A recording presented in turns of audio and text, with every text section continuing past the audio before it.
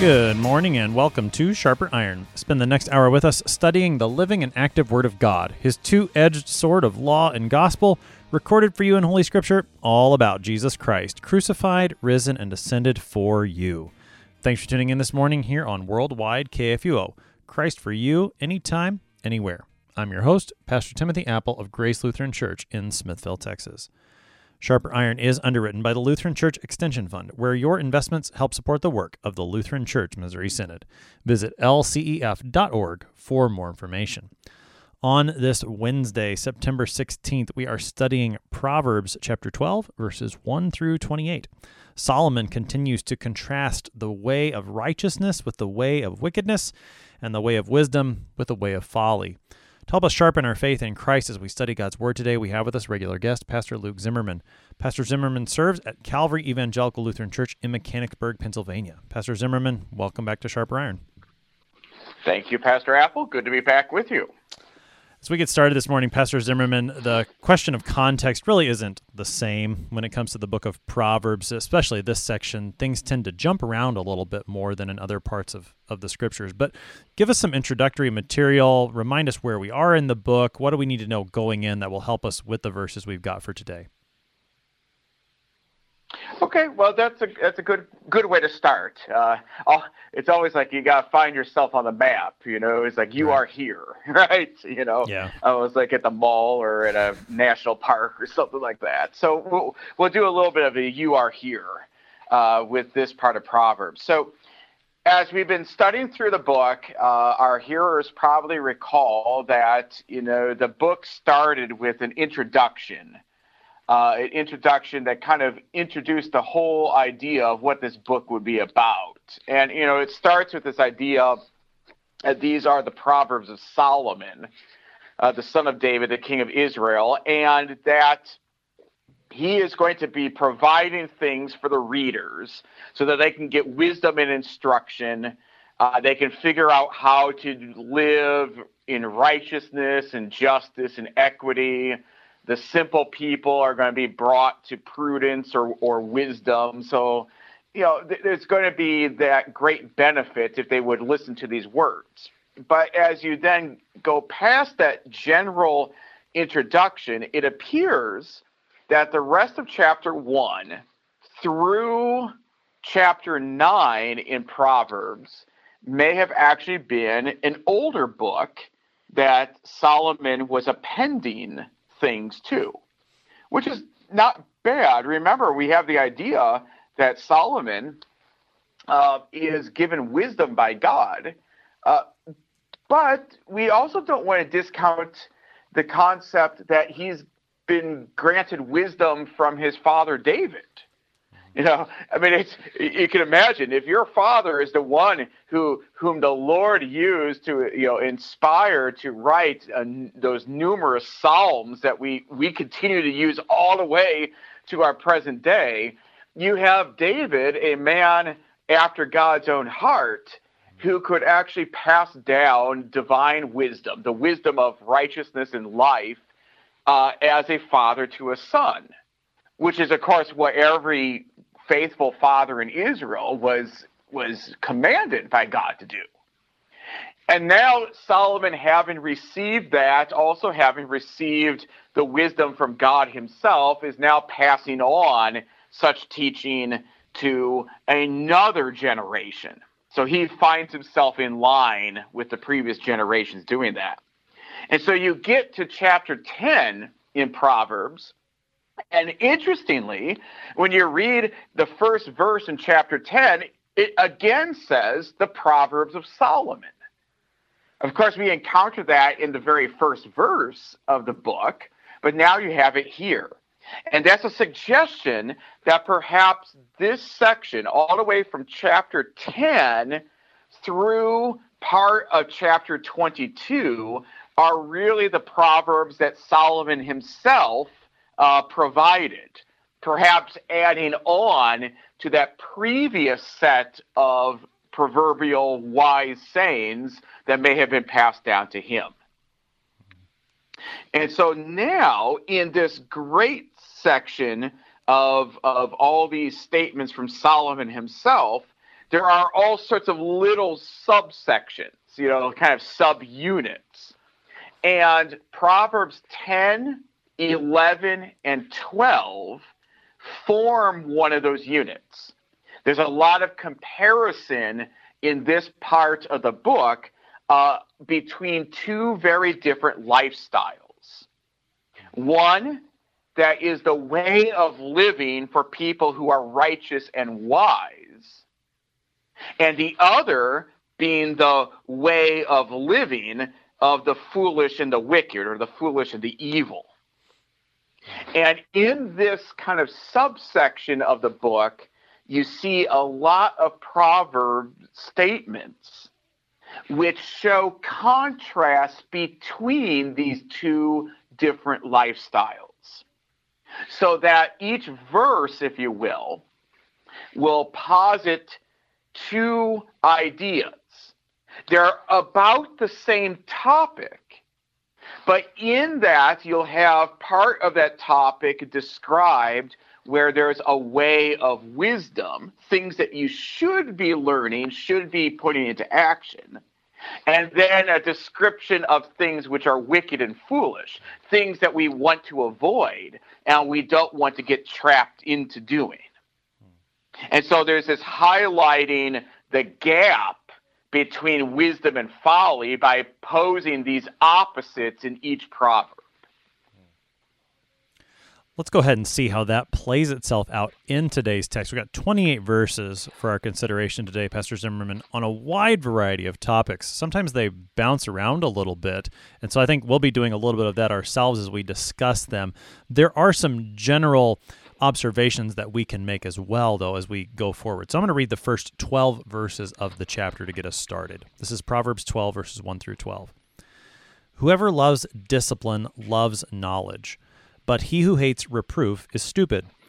A good man obtains favor from the Lord, but a man of evil devices he condemns. No one is established by wickedness, but the root of the righteous will never be moved. An excellent wife is the crown of her husband, but she who brings shame is like rottenness in his bones. The thoughts of the righteous are just, the counsels of the wicked are deceitful. The words of the wicked lie in wait for blood, but the mouth of the upright delivers them. The wicked are overthrown and are no more, but the house of the righteous will stand. A man is commended according to his good sense, but one of twisted mind is despised. Better to be lowly and have a servant than to play the great man and lack bread. Whoever is righteous has regard for the life of his beast, but the mercy of the wicked is cruel. Whoever works his land will have plenty of bread, but he who follows worthless pursuits lacks sense. Whoever is wicked covets the spoil of evildoers, but the root of the righteous bears fruit. That's Proverbs 12, verses 1 through 12. Now, Pastor Zimmerman, there's quite a bit of material there, but are there some general contours, sort of big picture themes that we can pick up before we dig into a couple of them specifically? Sure. The first three verses are a nice little, again, if a subunit, I suppose, right? a cluster within this subunit that chapter 12 finds itself. And in those three verses, there are some real, very fundamental principles that Solomon lays out for us. Some very fundamental principles that show the distinction between wisdom and folly. And so that's a good, actually, jumping off place. Because, you can have overarching things, and then after presenting that kind of cluster of overarching things, Solomon can move then to a number of different topics which can flow from that. So if you look at the very first verse there, verse 1, whoever loves discipline loves knowledge, but he who hates reproof is stupid. There is a real critical truth that just jumps right off that first verse. One of the big things we have to remember is that human beings, especially after the fall, but even before the fall into sin, did not know everything. Humans did not have the same knowledge that God himself had. And now, as we are dealing with humans in a fallen state, we talk about the fact that by nature, we don't really know God's will. We don't know what is truly wise. That's not that's not a knowledge that we naturally have.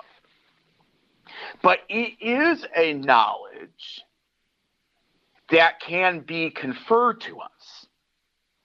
The Lord can actually bestow that to us as we encounter his words, the truth that he expresses in the scriptures. And whether that's expressed in the scriptures as we just hear them read, or as we talk about them, or we're taught them by others. Because that is a knowledge that we don't have by nature, it corrects us. It disciplines us. It brings us guidance that we don't naturally have. It sets us on a way. It's almost like we would, left on our own, we would set our compass opposite God's will, opposite of God's righteousness, opposite of divine wisdom. But now, when the Lord speaks to us, we have a changing, a course correction, steer the ship in a different way. And as we receive that, as we have that correction that God gives to us, we are being disciplined, and we are also being taught what is right. We are being given knowledge of what God's will is, what is true, what is ultimately good, what is really for human benefit, not what our depraved and sinful and fallen mindset would have. And so as the Lord works on us and the Spirit works in us as that word of God comes, that is actually causing us to learn, to be enlightened, to be wizened up, if you kind of want to put it in a common parlance that way. But when we don't have it, if we don't receive that, if we hate such reproof, if we hate such steering, if we hate such guidance, we'll just be left stupid, as it's put in that ESV translation. Or basically, you're kind of left with the mindset of a beast, of an animal, not even really truly human, as God would intend us to be.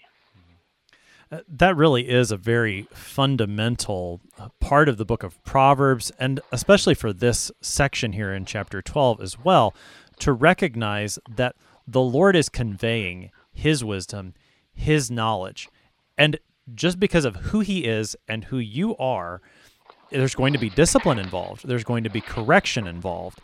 And wisdom receives that correction willingly and openly, and desires that correction even to set it on that true path, whereas folly does the exact opposite. And the way it's translated in the ESV, he who hates reproof is stupid, I think is shocking enough to convey some of that same imagery that's there in the Hebrew about just sort of like a beast that can't understand anything.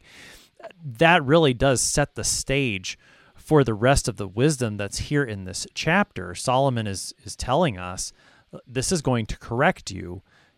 In wisdom, listen to it. Don't reject it. So, Pastor Zimmerman, with that foundation laid, what are some of the topics of wisdom that Solomon's going to address here in these first 12 verses? Okay, so we're going to have to talk about, how does one receive favor from the Lord? How does one act so that their way of living endures? So that'll be the couple of the verses that we'll see just immediately afterwards. What type of spouses should we be looking for? We'll see that in verse 4, description of what an excellent wife will bring to her husband. We'll have a bunch of verses about life and work. Later in the chapter, we're going to have a whole segment of verses about how our character is revealed in what we say, and the consequences that come from what we say, how we speak, how we converse, how we interact with other people using our speech. Because as humans, we've been given to speak. That's one of the things that makes us a human being, that as God created us.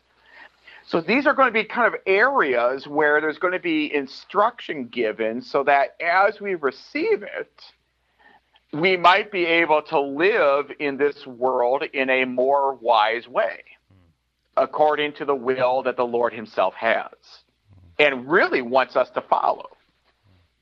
Let's pick up the topic then that's there in verses 2 and 3, the matter of obtaining favor from the Lord. What is the wisdom that Solomon speaks there? Okay, so it talks about a man who is good obtains favor from the Lord. And the real kind of question is how does a man become good? That's going to be a great question. Yes. One of the things is going to have to recognize we're going to have to recognize the relationship between being converted and faith, and how that plays out in then as we then strive to live according to the moral order that God himself establishes. Remember, kind of the idea in the scriptures that is presented to us is because of our fallen state, by nature, we don't really want to abide by the moral order that the Lord presents to us in his words. Yeah, I mean, it's just how much we don't even like the commandments because they cramp our style. To put it a little tritely, but you get the idea. They impede on what we by nature would want to do. As we are reconciled, as we are brought back into good relationship, the right relationship with God himself, which is a divine work that God does for us. The atoning work is what he does for us. Also, that converting work is what he does for us. The enlightening is what he does for us. But it also has effects then in what we do. That's why we always say that good works flow from faith. As we've been kind of restarted, rebooted, regenerated, we are now given new inclinations, new spirit. We hear what God says in his moral order, and we say, yeah, actually, that is right. It not only is it right, it's actually right for me. It's not only right for me, it actually would bring benefit for me. So as we then are now remotivated and set on this new way to strive to do what the Lord describes as good, we find favor from him. But when a person does not have that, when a man is full of evil devices, when there has not been that turning of a person, when there is that chasing after and that orienting towards all that is opposite the Lord's ways, the Lord's will, the Lord doesn't just ignore it. He actually condemns it. He actually says, no, this is not right. This is not pleasing to me. How many times where the Lord, we see in the Old Testament especially, but he talks about things being repugnant to him or abominations to him. And the Lord is not, he's not just using hyperbole there. he's actually speaking about what his character is and what his will is, and how there are plenty of activities that run contrary to that. And so that one who obtains favor from the Lord, he is the one who is never to be moved. In the second half of verse 3, his root, you get that imagery of the tree planted by streams of living water. He is never to be moved, whereas the one who has wickedness, he is not established. This is a theme we've seen in Proverbs before, and it's one that's throughout the scriptures, that the true foundation, that which lasts, is found in Christ and his righteousness, and in the wisdom that is found in him. Everything else washes away. That's exactly right. I mean, so Psalm 1 is echoed all through the book of Proverbs. I mean, that's one of the things that you can see it. And then when Christ himself teaches, And when he's bringing those words of wisdom, which one of the great places we see it is like in the Sermon on the Mount, right, in Matthew's Gospel, and the way that Christ himself finishes that sermon is like one of those sermon conclusions that like our homiletics professors would have given us like an A+ for. Of course they should, because it's from Jesus himself. That's right. But where he says, everyone who hears these words of mine and does them, puts them into action, makes them their agenda, right? And again, it's their agenda because they've been converted, they've been regenerated, they've been made new by the Spirit. Everyone who hears those words of Christ and does them are like a wise man who builds the house on the rock. And that lasts. It endures. It gets through the storm, that he says. But the people who hear my words and don't do them, they're like that foolish man who builds the house on the sand. And when that storm comes, it's knocked down. And that's really it's a great echo of verse 3 that we see here. No one is established by wickedness, which would really be hearing even what God has said and doing the exact opposite. Because remember, God's words reveal what are good. Again, he's revealing his character. He's revealing his will in these words. And so no one is established by wickedness, but the root of the righteous will never be moved. Our Lord himself really echoes that in the conclusion of the Sermon on the Mount. I want to touch on verse 4. We're just going to miss certain verses. That's just going to be the reality of our conversation. But I do want to touch on verse 4 because it speaks concerning marriage. And in the first part of the book of Proverbs, chapters 1 through 9, the theme of adultery shows up again and again and again, which is, of course, a breaking of marriage. Here, Solomon has some positive thing, like the positive side. What does a good marriage look like? So I think that's an important verse for us to catch here. What's Solomon saying about marriage in verse 4? Sure. So in verse 4, there's a description of a wife who is excellent. That's the way the ESV renders this Hebrew term, chayil. Of course, my Hebrew prof would just hate my pronunciation of that, which I have to apologize to Dr. Meyer for that. But it's about the idea of strength or valor, kind of like strong character, moral character, almost a bravery, if you will, because it's the same kind of word used often of like soldiers. A man of valor kind of idea in the Old Testament often. When you have a wife who is like that, she brings honor to her husband. And the honor is not really from what the husband has done, other than he chose wisely. But honor being conferred because of what his wife is doing, how she behaves, how she acts, that the good reputation that she incurs by her own acting is now transferred to her husband, or really to her household. I mean, I wouldn't here the proverb limits it to the husband, but it would be the same thing even with like excellent mothers bring honor to their children, for that matter, too. But where that's not present, where a spouse is acting opposite of excellence or opposite of this moral character or valor, it's bad. It erodes away her husband.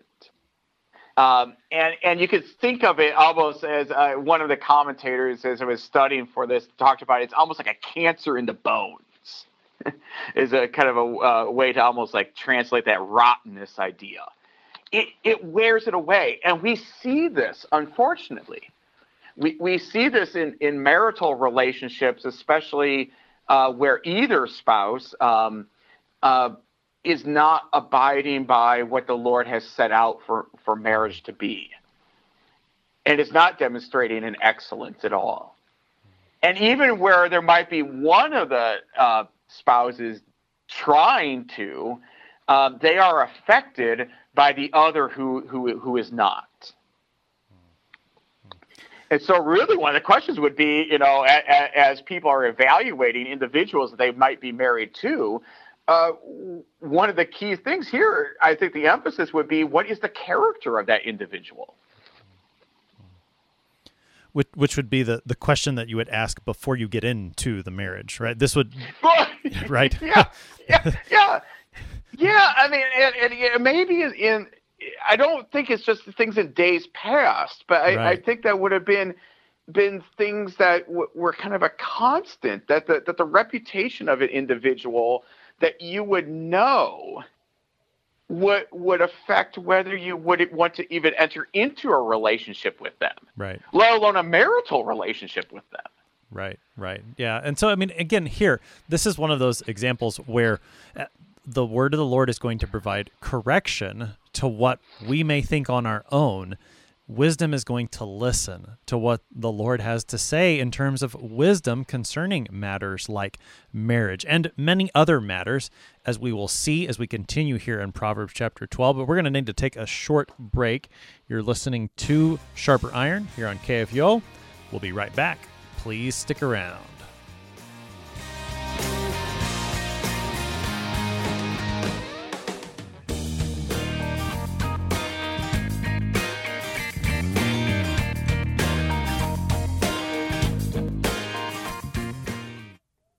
Since 1978, Lutheran Church Extension Fund has had the humble privilege of supporting Lutheran Church Missouri Synod ministries and her workers. Thanks to faithful investors, LCEF has provided thousands of church workers, congregations, schools, and organizations with the low-cost loans and resources they need to reach more people with the saving name of Christ. To learn more, visit lcef.org or call 800-843-5233, 800-843-5233. Welcome back to Sharper Iron. It is Wednesday, September 16th, and we are looking at Proverbs chapter 12, verses 1 through 28. We've got Pastor Luke Zimmerman with us. He serves at Calvary Evangelical Lutheran Church in Mechanicsburg, Pennsylvania. Before we get started on this side of the break, Pastor Zimmerman, it's obvious that we're not going to get to every single verse in detail, which our listeners know. I just want to remind you that if we miss one of the Proverbs in this section that you want to hear more about, you can give us a call at 314-996-1542. That's the listener comment line. Leave us a message with the proverb you want to hear more about, or send an email to kfuo@kfuo.org and let us know the proverb that we missed that you want to hear more about. And there will be bonus podcast material that will be put out. We'll just record these 5-minute segments or so on one specific proverb that you want to hear more about. So if we miss something, please let us know that you want to hear more about, and we'll do our best to get more material out with one of our regular guests in these short bonus podcasts that you'll be able to catch on kfuo.org or wherever you get your podcasts. With that, Pastor Zimmerman, we've got a few more verses here. We can't cover them all in depth. Verses 5 through 7, you get this progression of thoughts, words, deeds, outcomes, I think that we've seen elsewhere in the book of Proverbs. Verses 8 through 12, cover a variety of topics. One that stands out to me, and you feel free to comment on any of them as you see fit, but one that stands out to me is there in verse 10, where it says, whoever is righteous has regard for the life of his beast, that even the way that we treat our animals is something that the Lord cares about, something that he's got wisdom for. Take a few minutes here, Pastor Zimmerman, and highlight a few things in this section. Sure, yeah. Verses 8 through 12 are kind of talking about some things that deal with like life and work, and you have to remember much of the life and work of people in ancient Israel would be agrarian, a lot of farming. And if it's not farming, you might have people, trading or transporting things. And one of the ways in both those fields of work that you would see the use of animals. You don't have the John Deere tractor like we have in our day, like my grandparents had in Indiana. So one of the big kind of things is the life of the beast, the life of your animals are part of the way that God is actually giving life to you. Remember, we see that in the Catechism, right? He gives us land, animals, right? as a way of sustaining our living here on earth. And we are to receive them as gifts. And as people, again, going back to creation, going back to Genesis, as individuals, as humans are supposed to have dominion over the animals, they are standing as God's stewards, as God's managers. God is the owner, and we are, we're kind of the chief managers here on earth. And in our management, we're supposed to reflect the character of the owner, right? Being a manager doesn't mean you get to run everything the way you want. You're supposed to run it the way an owner wants it to be run. And so even here in verse 10, you have the idea that the righteous person, the righteous person who would be acting according to God's ways, God's will, the one who provides what? Who provides food for the sparrows and the birds of the air, right? Will also reflect that in the way they treat the animals, especially the animals that are instruments that God is using to provide life for them. But you compare that to the wicked, who even their attempts at compassion or mercy, what they might call that way, end up being just expressions of cruelty, expressions of unrighteousness, not in line with God, who is gracious and good. So it's just interesting there that you see something like that in verse 10. I would tie it also to not only the first article of the Creed, but also then the fourth petition of the Lord's Prayer, that God is giving us all these things even before we pray for them. But when we pray the fourth petition, give us this day our daily bread, he invites us to receive them with thanksgiving. And this verse 10 would be an example of that thanksgiving, that you would have regard for the life of the animal that God has given to you, and receiving that daily bread with thanksgiving. Absolutely. Yeah. And it's the recognition that God is the giver. That's right. The key. That's the key for the righteous person. He knows that, whereas the unrighteous actually doesn't. Or exactly. doesn't welcome it. And that fear of the Lord then, this just to tie it back, right, to Proverbs 1, that fear of the Lord is the beginning of knowledge. It's the beginning of wisdom. And all of it is flowing, true wisdom flows from that fear of the Lord. So with that, let's keep reading here in Proverbs chapter 12, verses 13 through 28 through the end of the chapter. We're going to encounter the theme of speech, which is one that we've seen in the book of Proverbs previously. Solomon hits on it again. Proverbs 12, beginning at verse 13. An evil man is ensnared by the transgression of his lips, but the righteous escapes from trouble. From the fruit of his mouth a man is satisfied with good, and the work of a man's hand comes back to him. The way of a fool is right in his own eyes, but a wise man listens to advice. The vexation of a fool is known at once, but the prudent ignores an insult. Whoever speaks the truth gives honest evidence, but a false witness utters deceit. There is one whose rash words are like sword thrusts, but the tongue of the wise brings healing. Truthful lips endure forever, but a lying tongue is but for a moment. Deceit is in the heart of those who devise evil, but those who plan peace have joy. No ill befalls the righteous, but the wicked are filled with trouble. Lying lips are an abomination to the Lord, but those who act faithfully are his delight.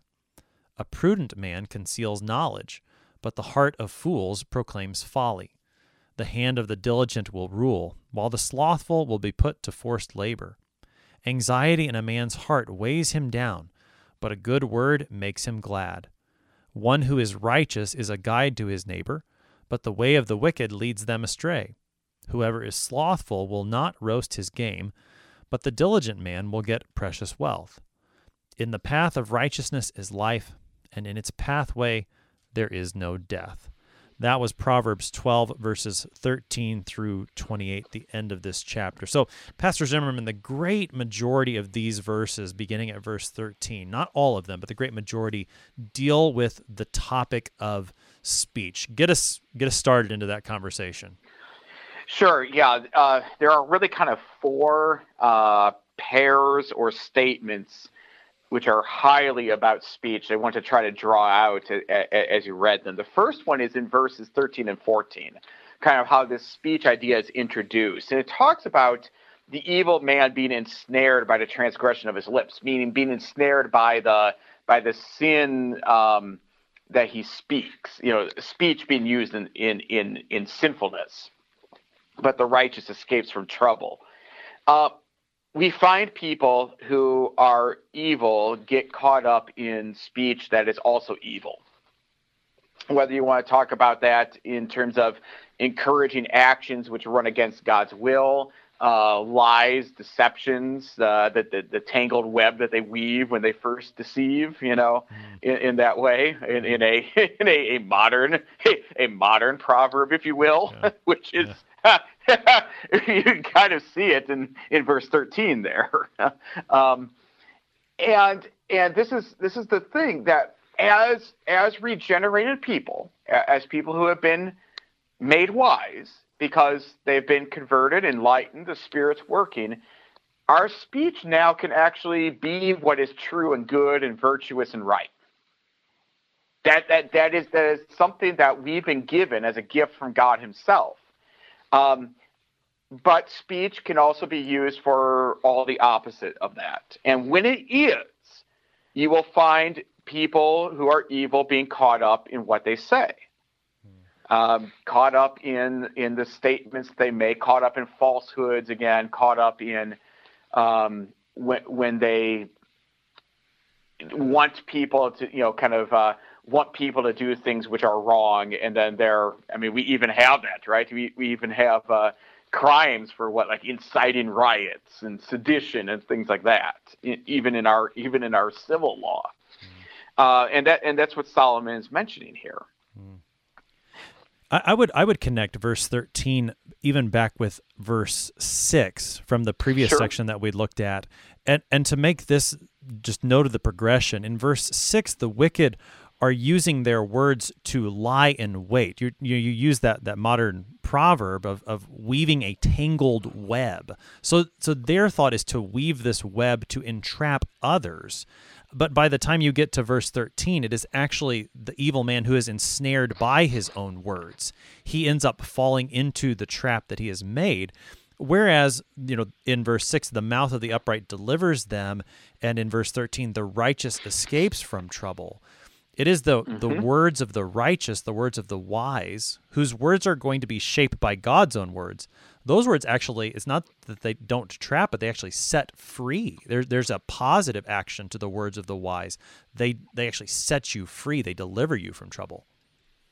Yeah, they do, and we can think of that in maybe two ways. You could think of it as, the real words, the forgiving words that actually, set us right with God. Then also the words that give us guidance and direct us into what is the right living that God wants us to have.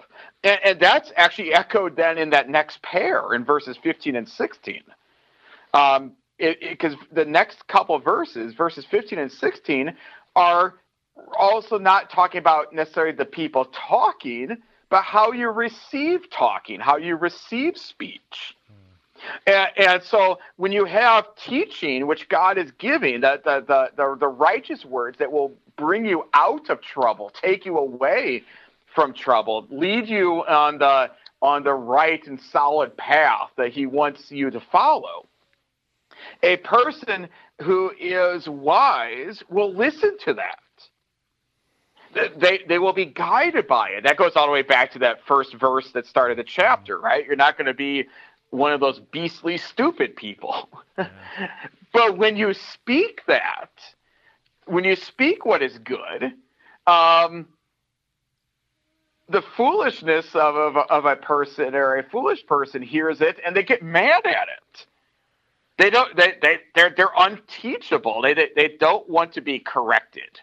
And in fact, even if you bring correction to a person who could use it, and they won't recognize the wisdom behind it, they get kind of really angry, upset. I don't know if you've ever had to give correction to someone, but sometimes or receive it, but that's a common reaction that we see. Who are you to tell me, right? What do you know? And it'd be like, I'm just kind of sharing with you something that would actually bring you out of this. And the wise man listens to that advice, especially when that advice is not just like practical ideas, but it is advice which is rooted in God's own truth. Yeah, if you have kids, or if you've been a kid, I think you know how this works in terms of the ability to listen to advice. When I was a child, I know I was not very good at listening to my parents' advice as I should have for multiple reasons.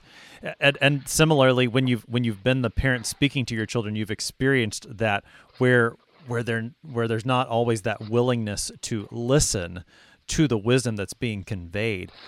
One of the things I think that's even more telling is when you put 15 and 16 together. So the wise person listens to advice that is given in a helpful way, that is true wisdom. And the wise person in verse 16 is also able to ignore an insult, because sometimes when a person seeks to give advice, there ends up being an insult, and maybe it's even intended. But the wise person is able to ignore that insult, whereas the foolish person won't listen to the good advice, and then he's vexed by the insult. That vexation is known at once. As soon as he detects that insult, he is quick to jump on it and to be offended by it. So I mean, it's like it's a double effect. Those two things go together. Yeah, absolutely. Yeah, absolutely. They are tied, just as they are presented back to back by our wise teacher Solomon here. Yeah. So the next series, or I guess it's more than a pair, it's a series, is in verses 17 and 19. Yeah, 17 and 19 kind of seem to have a background of kind of the legal system or legal proceedings. And of course, the legal proceedings back in ancient Israel were not, they don't have all the code of procedures like we do in our criminal and civil courts here in the United States.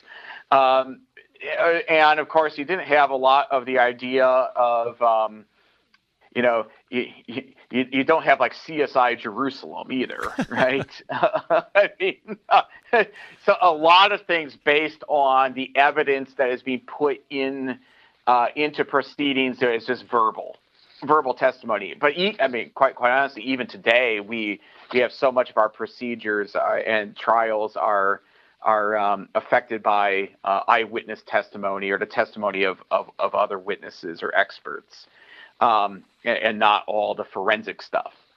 And so here, a person who speaks the truth, a person who's kind of like rooted in truth will also give honest evidence. A person who's kind of like a habitual liar, false witness, will utter deceit.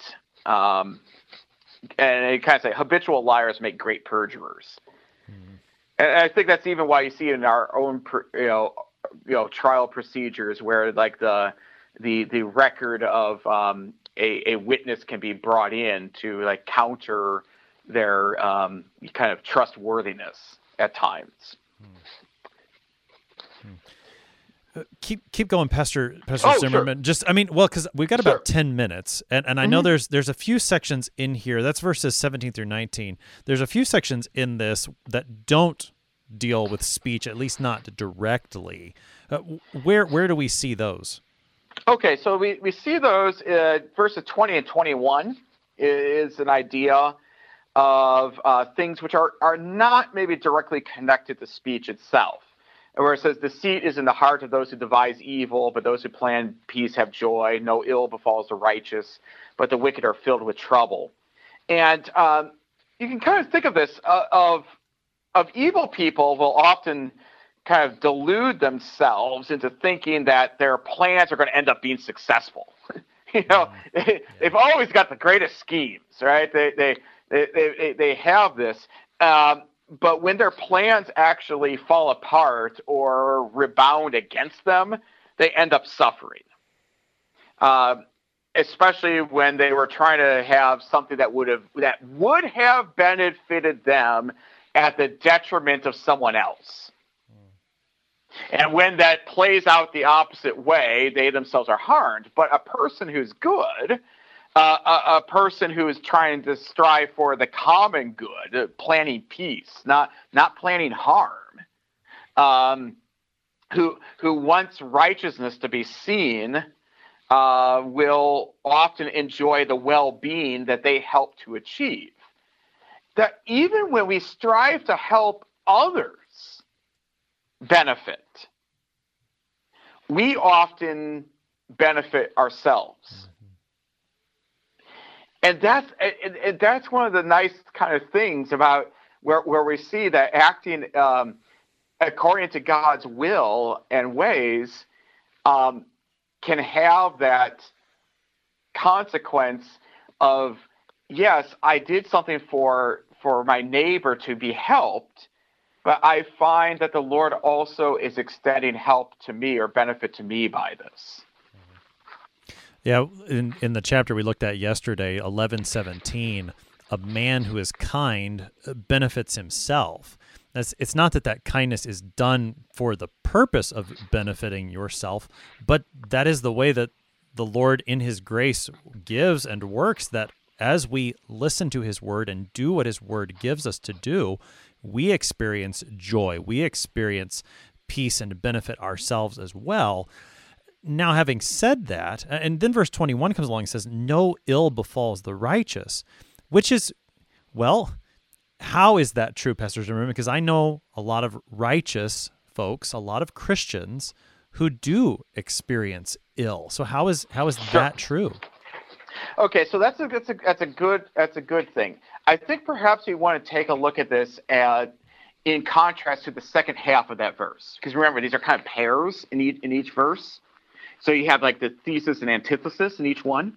So if you have the wicked being filled with trouble, the wicked are filled with trouble in multiple ways. Yeah, they can be filled with trouble in the sense that they're, the things they kind of plan or the actions they want to do might not actually work, and it might harm them in their lives, like that. They're also full of trouble in the fact they are outside of God's righteousness. They're outside of God's favor. Whereas the righteous person is in line with God's favor. Does that mean that they might not be victimized in this world? No. But we also know, and this is part of the wisdom that God gives to us as he reveals what is true, what is actual, what is real, is that this lifetime isn't it. This lifetime is not all there is. There is that life of the world to come where our Christian hope is focused, where our focus, our hearts are focused because the Lord is extending to us that great fate that we will be brought into the new heavens and new earth. And that's something we know. It's a bit of wisdom, and it's not just a bit. It's like it's like a diamond being a bit, right? It is the most valuable bit that we have, and that ultimately that's where you'll see that no ill actually does befall the righteous when it's manifested and made real in the world to come.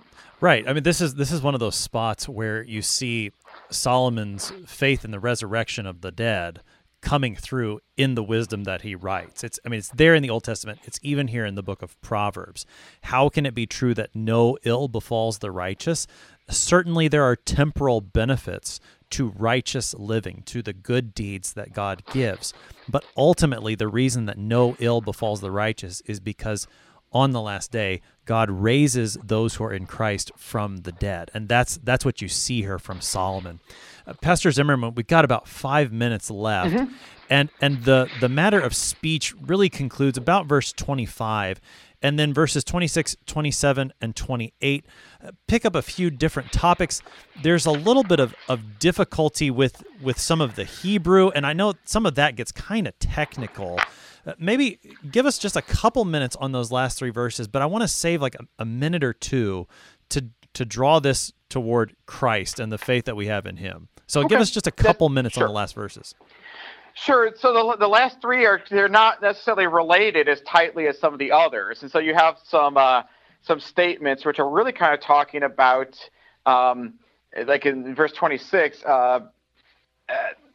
the fact that righteousness, the Lord's righteousness, is a guide.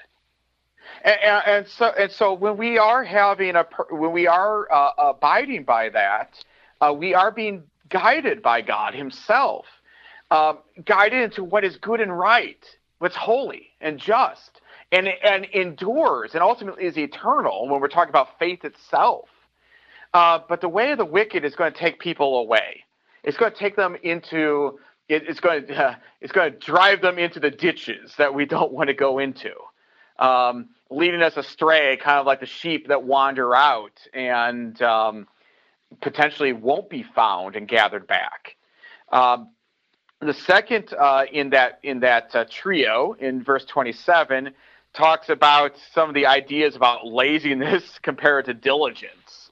I mean, it's kind of ironic about the slothful or lazy person won't even like cook the game that he catches. I mean, it'd be like, there's where you could be fed, but they won't even do it. Whereas the diligent person is going to have precious wealth. There's going to be the benefit in acting according to that diligence. And the last one that closes it out is the idea that in righteousness there is life itself. And that's, again, righteousness, life that's found in righteousness is, yes, it is the temporal benefits, and we should never undercut that. There are temporal benefits in following the Lord's will, but the ultimate life that comes in the path of righteousness is what our adherence to God and our trust in Him will bring to us, and that's the everlasting life that He has waiting for us. Mm-hmm. Yeah, that last verse might be the way, well, one way to connect this text to Christ. I mean, we've talked about a variety of topics here today, Pastor Zimmerman, very down-to-earth, practical, day-to-day living stuff. How do we connect a text like Proverbs 12 to the fullness of Scripture, to the faith that is ours in Christ Jesus, with about 2 minutes? Okay, well, some of it would be the idea of how does Christ Himself use speech? We see it from the examples that we have. The Gospels are so wonderful because they actually tell us the words and works of Christ. So we actually see Him demonstrating some of this. How does He use speech? Does He use it to kind of try to have people not benefit? Does He do it to give honest evidence of what God is really like? Does He provide advice and instruct people so that they would benefit from it? Or is He untruthful, deceitful, devising evil? So in some ways you actually see Him, if you really want to see Christ, one of the ways we can look at Him is that He is truly the wise man. Truly the not fool, the not fun, not unwise, or stupid like a beast in that way. And He obtains favor from the Lord by what He does. That's part of that active obedience that He does, right? And obtains favor. And what's even greater is He actually obtains favor, and then by His speech, giving what is true wisdom, allows us to share in that Lord's favor, even though we, by our own activities, clearly didn't earn it and have proven to be quite foolish throughout our lifetimes. Pastor Luke Zimmerman is the pastor at Calvary Evangelical Lutheran Church in Mechanicsburg, Pennsylvania, helping us this morning with Proverbs chapter 12, verses 1 through 28. Pastor Zimmerman, thanks for being our guest this morning. You're very welcome. True wisdom is found in Christ. He is the one who is the wise man who has earned favor from God by His perfect life, death, resurrection, and it's all for you, to give you the wisdom that is in Him, the wisdom that fears God, finds salvation through faith, and receives it gladly. I'm your host here on Sharper Iron, Pastor Timothy Apple of Grace Lutheran Church in Smithville, Texas. Thanks for spending the morning with us. Talk to you again tomorrow.